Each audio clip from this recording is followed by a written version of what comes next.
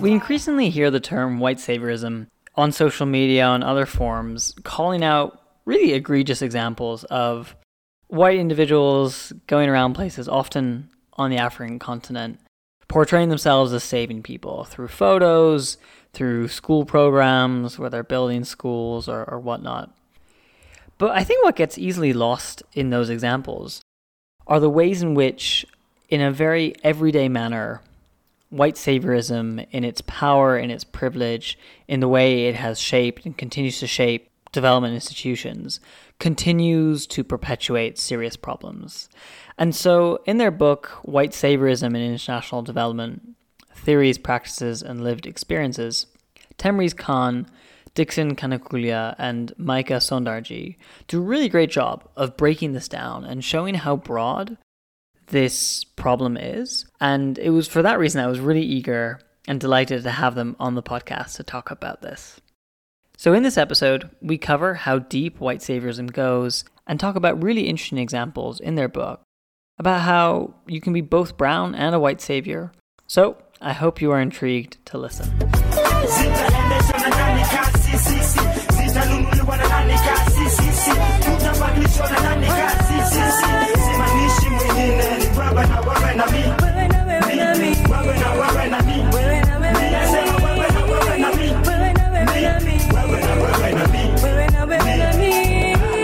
Thank you so much, Dixon, Temriz, and Micah, for finding the time for this conversation.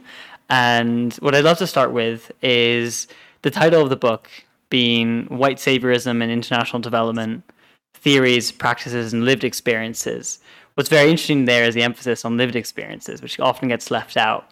And so I'd love to hear from you all your own experiences that have informed this book and how it came about.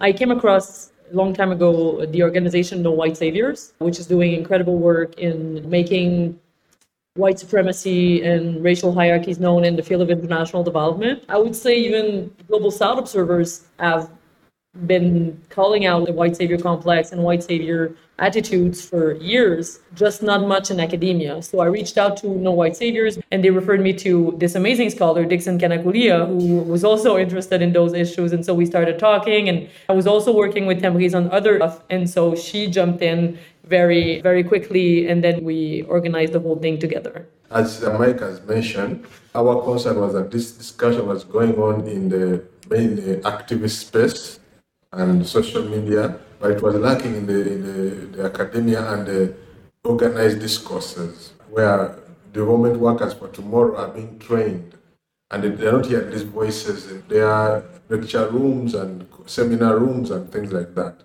So we wanted this voice to come out there. And all of us come from a background that we really want to see justice in the world. So yeah, I think that's crucial. It's the fact that voices were there, they were just not listened to. Because in a way, I think academics and practitioners will only listen to certain voices and certain narratives. Personally, I've been a development practitioner for almost 25 years now. And so it was very much a white savior attitude throughout my career, which one didn't ever necessarily pick up at the time. And it's only now that there's been just so much emphasis on the idea of how development aid should change, that this idea actually is becoming much more prominent, even though it was always there for decades. So I think bringing it to the fore through our experiences, mine as a practitioner, Dixon and Micah's as academics, we wanted people like ourselves to speak more about their personal experiences in the sector as academics, as practitioners, as thinkers, activists, etc.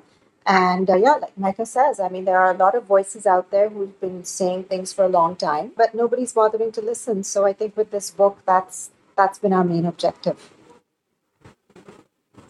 Yeah, that's really interesting. And so I'm curious how you guys how you framed the book to really attract and position it to that type of audience. I think we had multiple audiences in mind when we came up with this. I think one of the things we wanted was the book to be very accessible to all sorts of people. We didn't want this to be a purely academic volume, also because international development itself isn't academic. It's a very hands-on, practical field. So the idea was to try and get voices from the global south from all sorts of field. And it was actually Micah's idea to bring in the lived experiences because we had practitioners who could write for us, but there was something about actually people just documenting their own stories in their own words.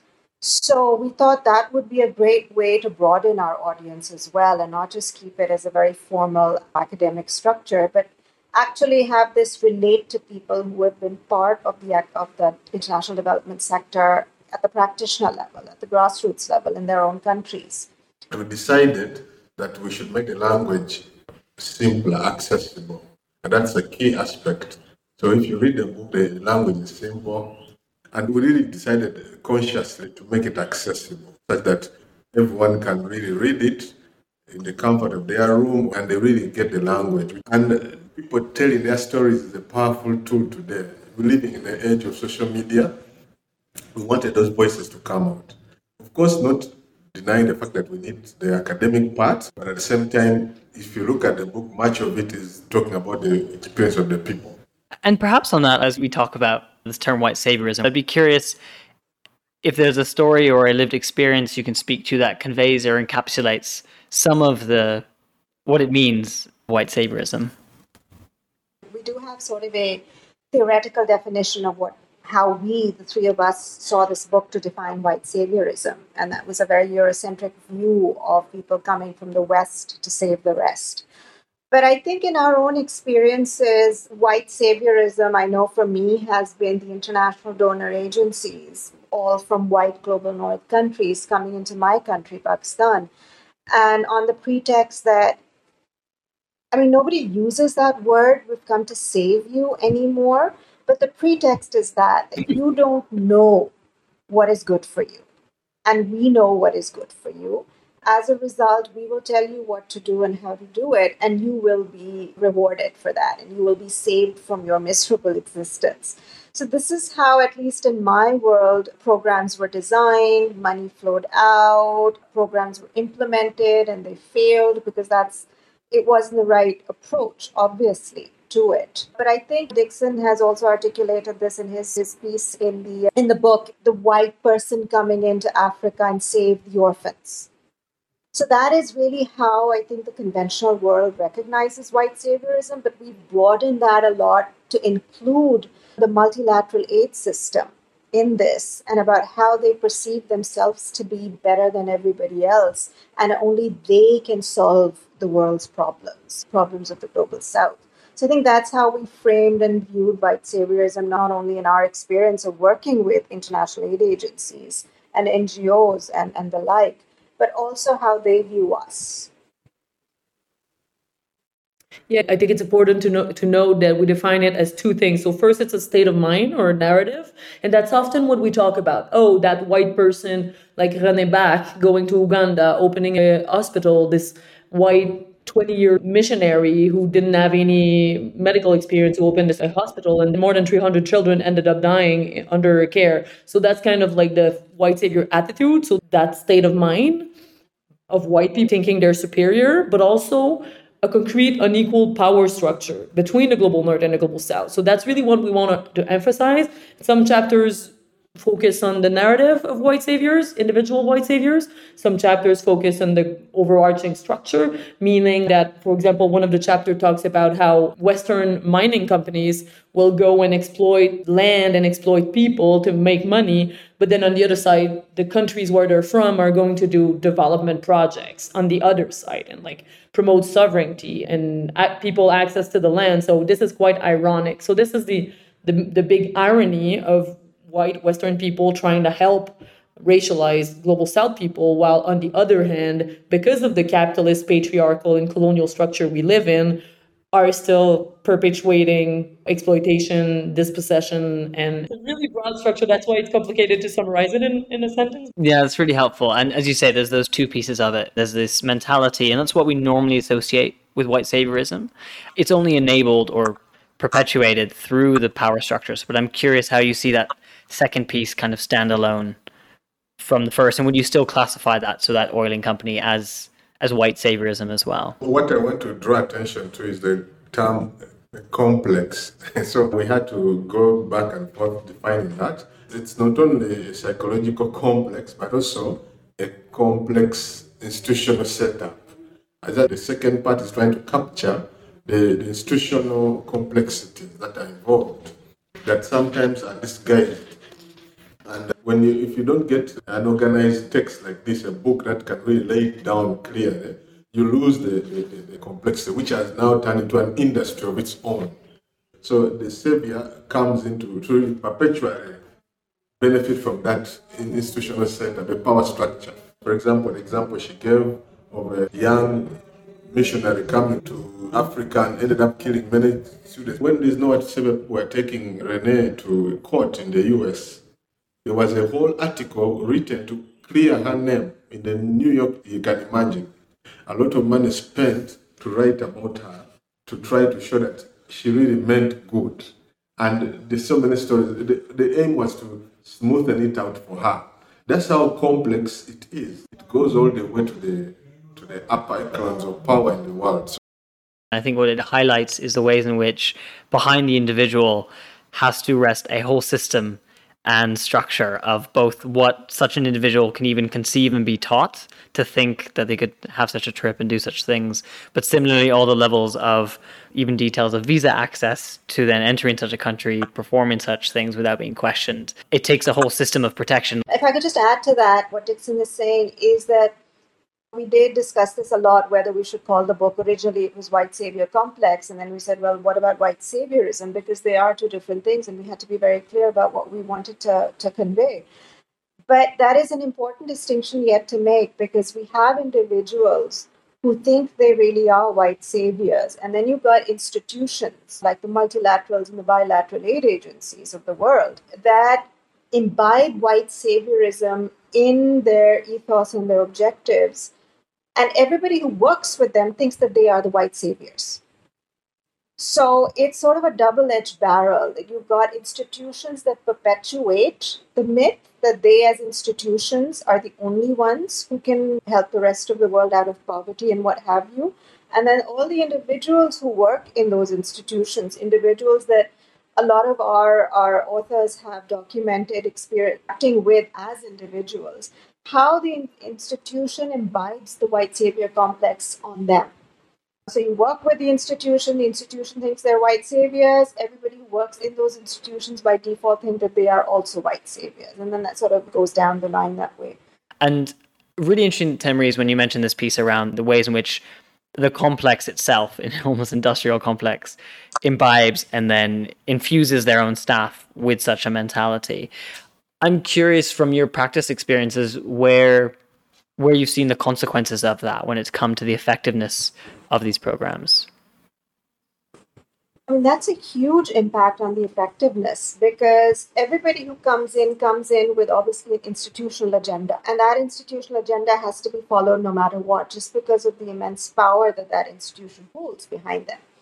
And so they don't really see the consequences themselves. So, for instance, I've worked with a multitude of rotating staff members in donor agencies who there's a turnover every 2 years. There's a new posting in that, whether it's ambassadorial, whether it's head of aid, whether it's a program staff person. And none of them have ever come in with the idea that, okay, this is a new country for us. We really don't know anything about it. And we would like to piggyback on the country itself to see what we can learn and what the best way to interact with them would be. No, they don't come in with that attitude. They come in with the institutional attitude that this is what we have to do. This is what we're here to do. We're going to do it for 2 years, then we're going to leave, and we're going to do it somewhere else for another 2 years. And that basically doesn't talk to impact, it doesn't talk to efficiency, it doesn't talk to effectiveness, it doesn't even talk to cultural relatability. And obviously, everybody you're interacting with, you're the same person, but you're constantly interacting with a different roster of people who are coming in with the same attitudes, and you're unable to get through to them.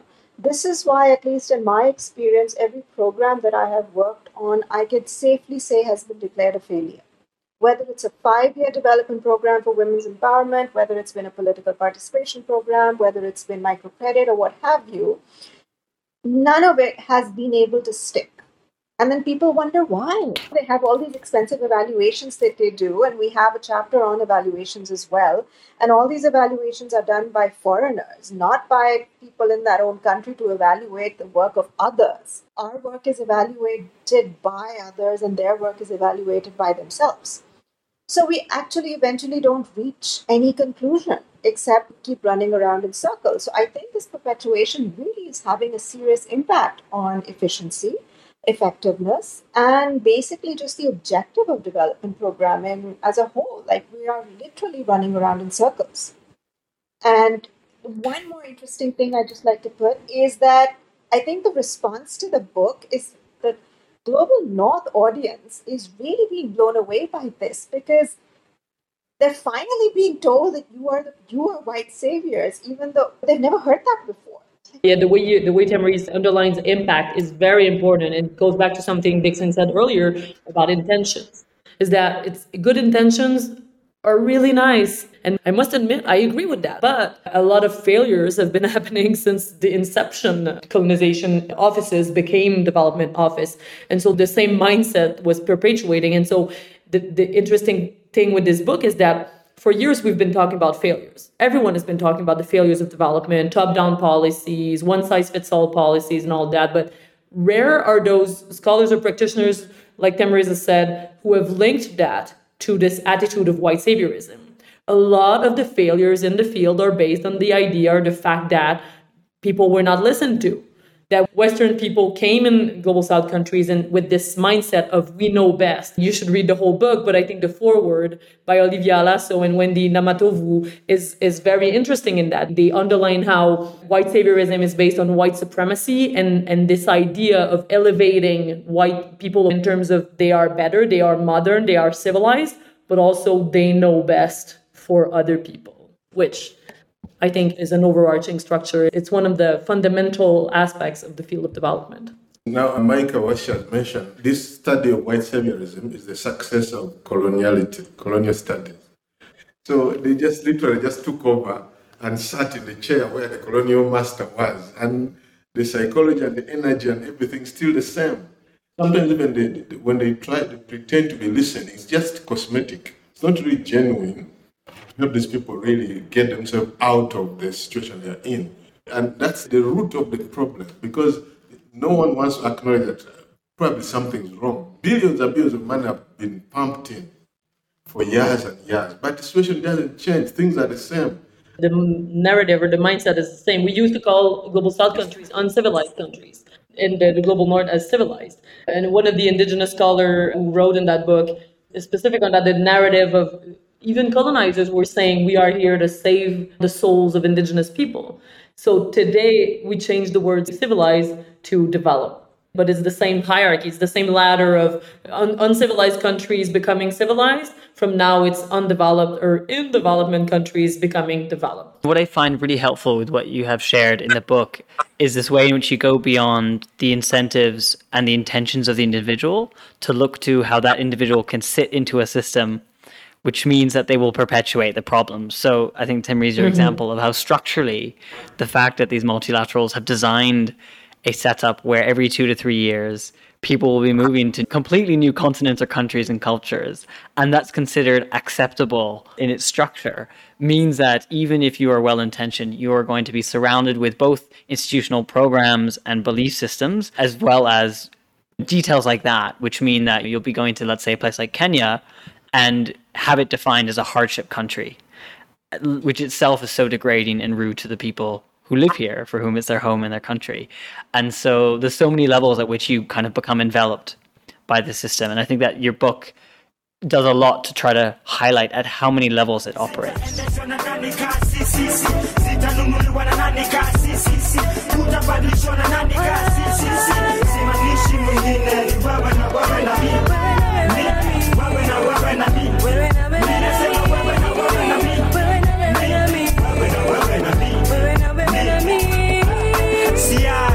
Mpaka nchi inipatie number plates za red. Siachi mpaka shengiwe international language. We highlighted this in the book as well, and that's the issue of brown saviorism, right? So it's the issue of saviorism, right? Let's take the race out of it for now. It's the idea that somebody is always better than somebody else. And somebody has the ability to take somebody else out of their misery, right? And they're the only ones who can. So, this idea of white saviorism is so entrenched and it's so powerful that it's actually influenced entire series of saviors among other cultures and races as well. So, one of our contributors has spoken about brown saviorism, that people in, let's say, South Asian countries behave in exactly the same way with their lower counterparts than a white person would with a brown person or with a black person, right? Because it's all about power. So, I'm more powerful than you are, so I have the ability to save you or to reward you or to do better for you. So the way that white saviorism works is that it's the internal power structure that works in institutions and that works on your mentality. And anyone who feels that they belong to that institution imbibes that power as well. So it doesn't matter what color you are. I know we've had people in Pakistan who've been posted, they've been brown, they've been black, but they represent a large donor. And they behave with us in exactly the same way that their white colleagues would. So that's the influence that this system has is immense because I think it transcends race then. It transcends culture. It's just how you manifest the idea that you just somehow happen to be better than the other person because you happen to belong to a more powerful country or institution.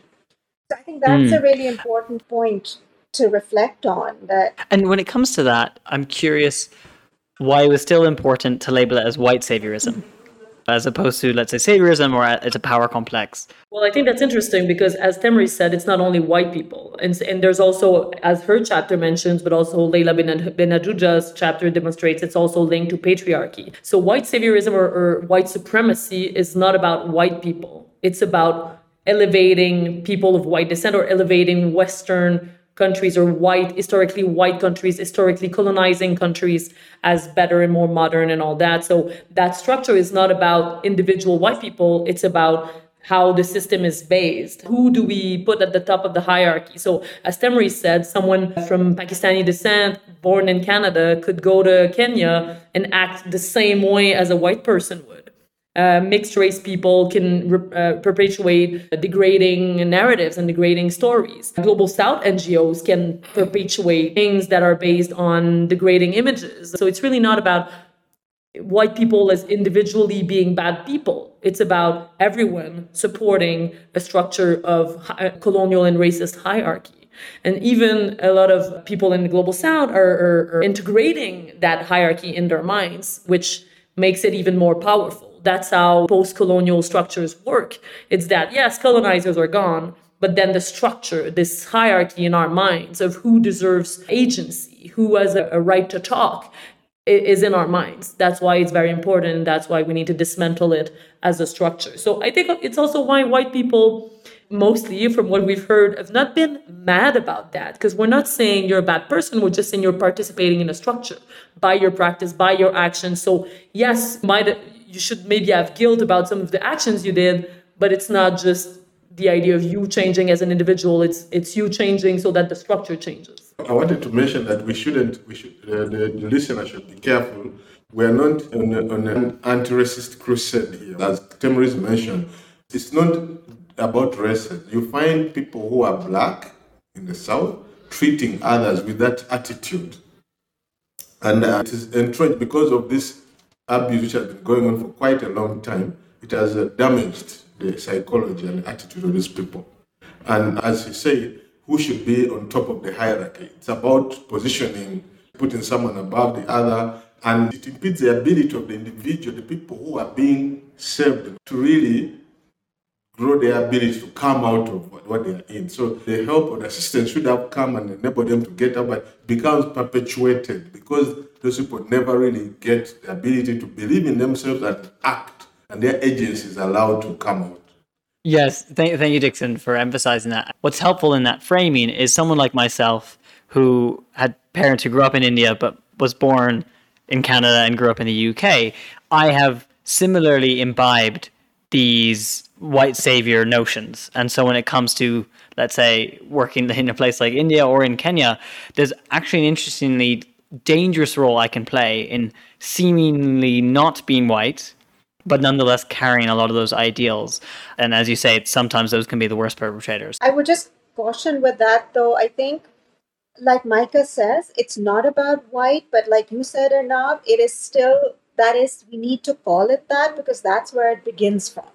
Because in a lot of cases, this whole idea that, oh, look, other people also from the global south behave in the same way is something that's used to it's weaponized against us, right? To show that, oh, see, we told you, they are weak, they do have problems.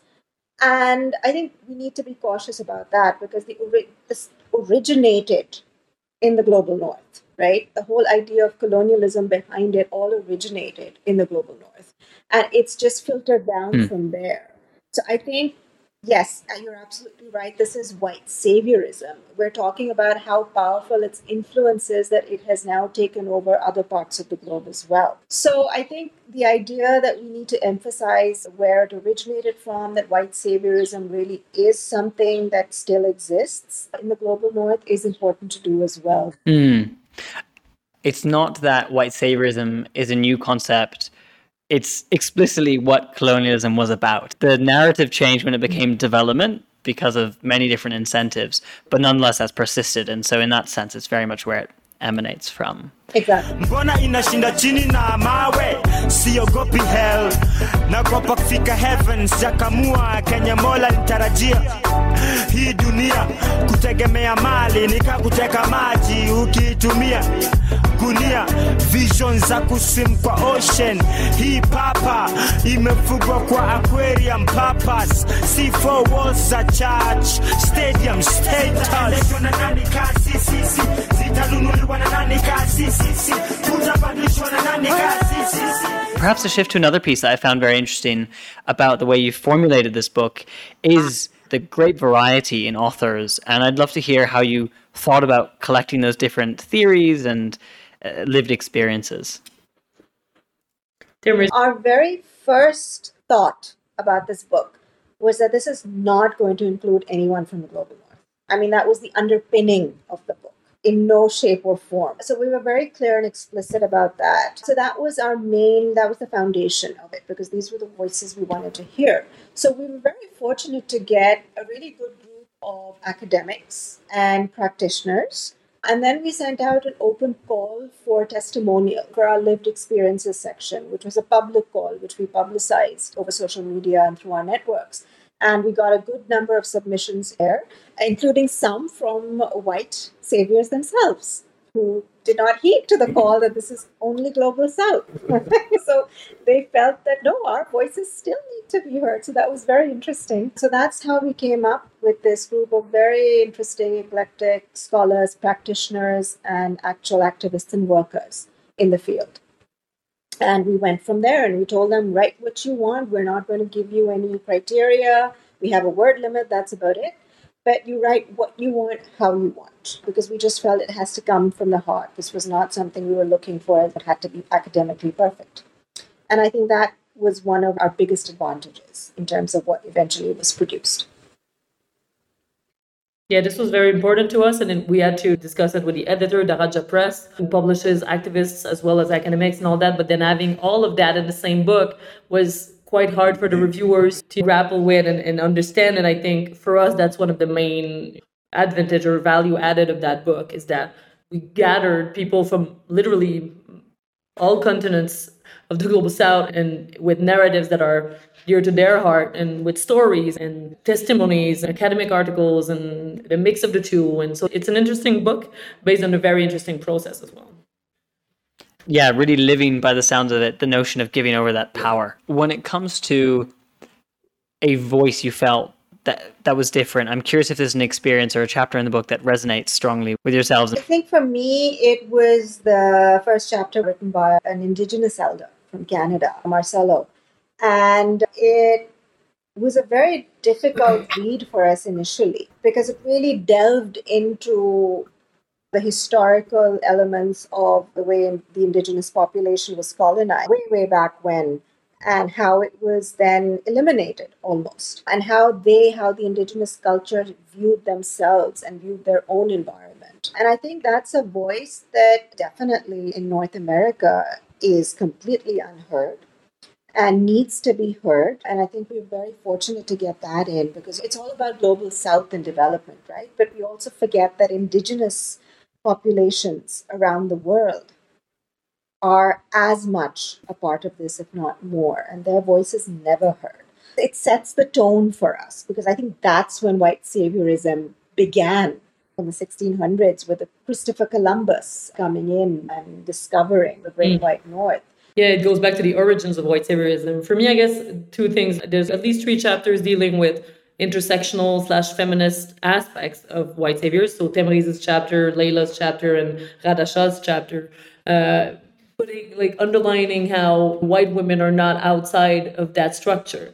Even if women in general are oppressed by some systems of patriarchy, we can also reproduce other types of systems of power. The chapter by the Mexican activist and thinker Fernando Duarte is interesting on green colonialism, because it talks to what we were talking earlier about intentions. So that environmentalists trying to protect the fish or the environment in some places are doing it with a colonial mindset, telling local people, or in Canada, telling indigenous communities how to protect the environment, where we should actually learn from indigenous communities and global south communities about how to protect the environment, because it is Western actors who have destroyed that environment. So I think that he really puts this irony of a system and a mindset versus good intentions. Yeah, mine is in the book, one dealing with brown saviors. We already mentioned it. It's more of a psychosocial exploration of how white saviorism ends up being transmitted to people who are victims, and then they become, I don't know, what can we use? They get abused and they become abusers themselves. So they perpetuate it, and some of them are not even aware of what they're doing. What I hear from all 3 of your different pieces is this way in which white saviorism goes far beyond those operating in the global south. It relates to those in Canada and the US and the indigenous communities that have been wiped out and continue to be. And then similarly, the ways in which, particularly with this focus on climate change, in places like Kenya as an example, who has controlled conservation, who gets to lead that discussion, and the ways in which often indigenous communities will be pitted as those most opposed, when in fact, as you said, Micah, they have been the ones who only actually understood how to do it well. With the time we have left, I'd love to shift to this piece around action. And I'd be curious what your different calls to action are from the book.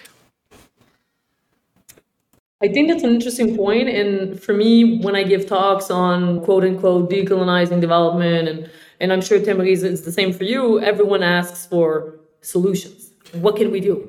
What can I do as an individual? And it's an interesting question. However, I think the book addresses that in pointing at that structure, meaning that the main thing we can do right now is deconstruct or dismantle white saviorism in our mind, call out the structure of white saviorism in order for it to be dismantled. There's no ready-made solution. There's only a long, very long and hard process of reckoning with our colonial legacy, trying to do better, and calling out in white spaces, in non-white spaces, foods and mindsets that can reproduce that structure. It's so complex that we didn't want to go into that, because otherwise we would appear like we have this really critical take on it, and then here are like 10 ready-made solutions.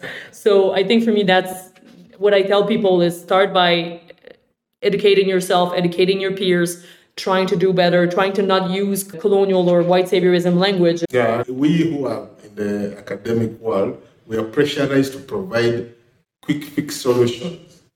Let's do ABC. That's the same mistake that is made perpetually in the development industry, trying to solve something which you have not, first of all, understood.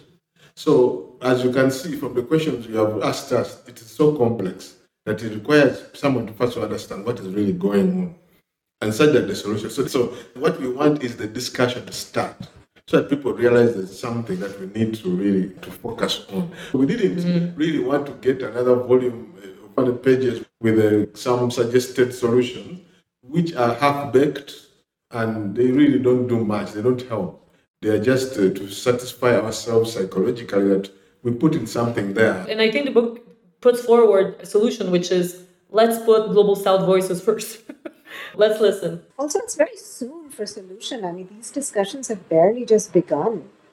People are still not catching on to them. A lot of them are still oblivious to these. Or if they are not, then they just pretend it's not happening, right? So it's a long, slow, arduous process. And like Micah said, even I keep getting asked, so what's the solution then if it's not good? Like, we're not magicians. Maybe there isn't a solution to it. Have you ever thought about that? Not everything needs to have a solution. But like Dixon says, it's a discussion that we want to start. And until we have more and more of these discussions and fight it out, literally, we're barely going to get a direction, forget about a solution. So yeah, I mean, that's our biggest hope for the three of us, that this book just generates some discussion or an acceptance of the fact that white saviorism still very much exists in society as a whole.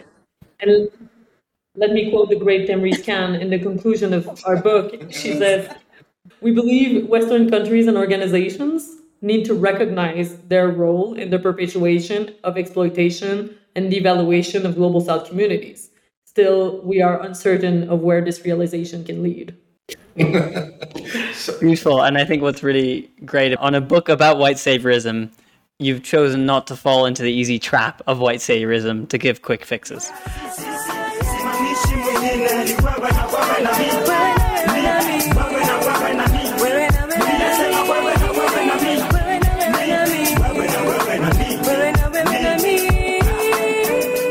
What I'd love to get a sense of is, to the white saviors out there, what is the incentive that they have to change what they do? The power structures that exist continue to benefit them. They get the cushy salary, the jobs.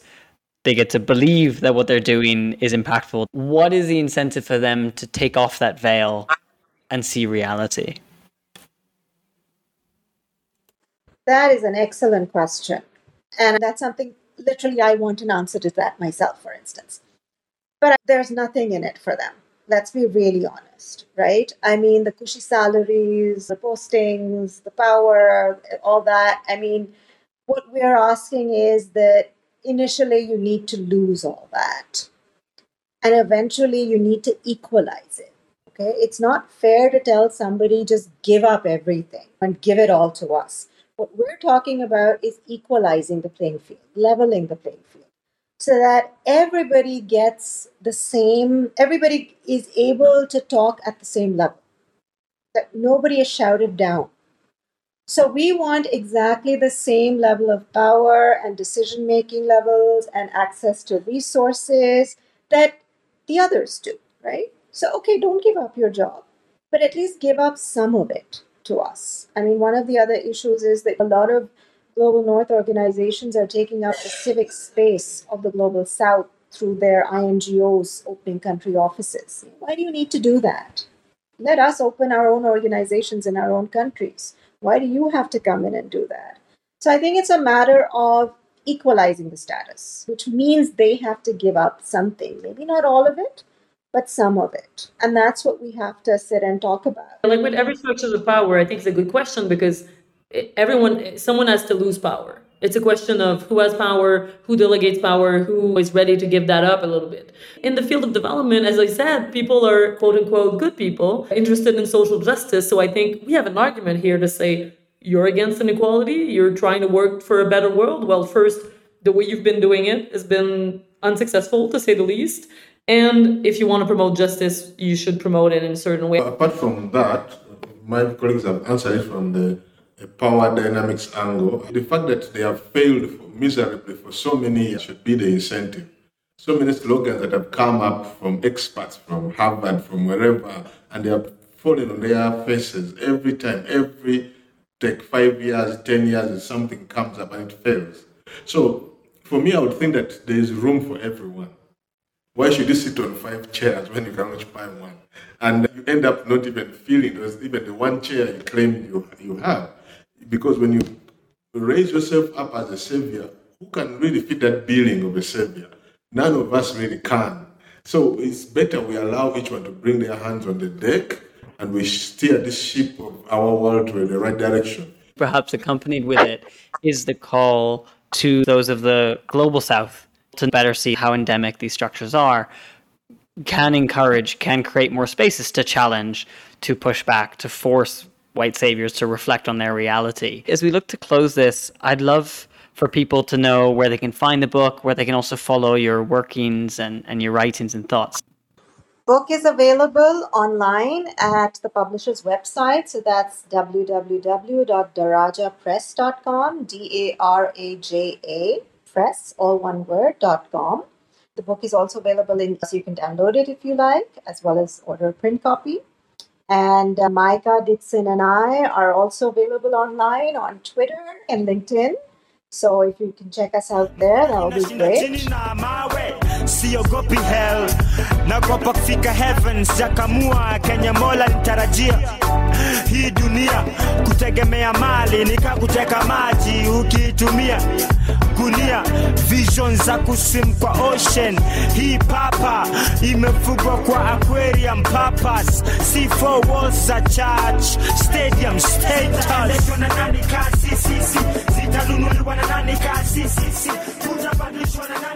Thank you for listening, and if you found that of interest, I highly recommend finding their book, which you'll find in the show notes, with a collection of different voices, both academic but also personal stories of lived experience. It's a really engaging read. If I had to pull one takeaway and perhaps an antidote to white saviorism, the activist Leela Watson said, "If you've come here to help me, you are wasting your time. But if you've come because your liberation is bound up with mine, then let us work together." And I think in many ways that's the ethos we should be carrying in this space. And normally I'd pitch the social medias, but I've been terrible at them. So instead, perhaps a call out. If there's someone who wants to contribute to the podcast and help me grow the audience and really the engagement on this topic, please feel free to reach out on social media, and I look forward to it.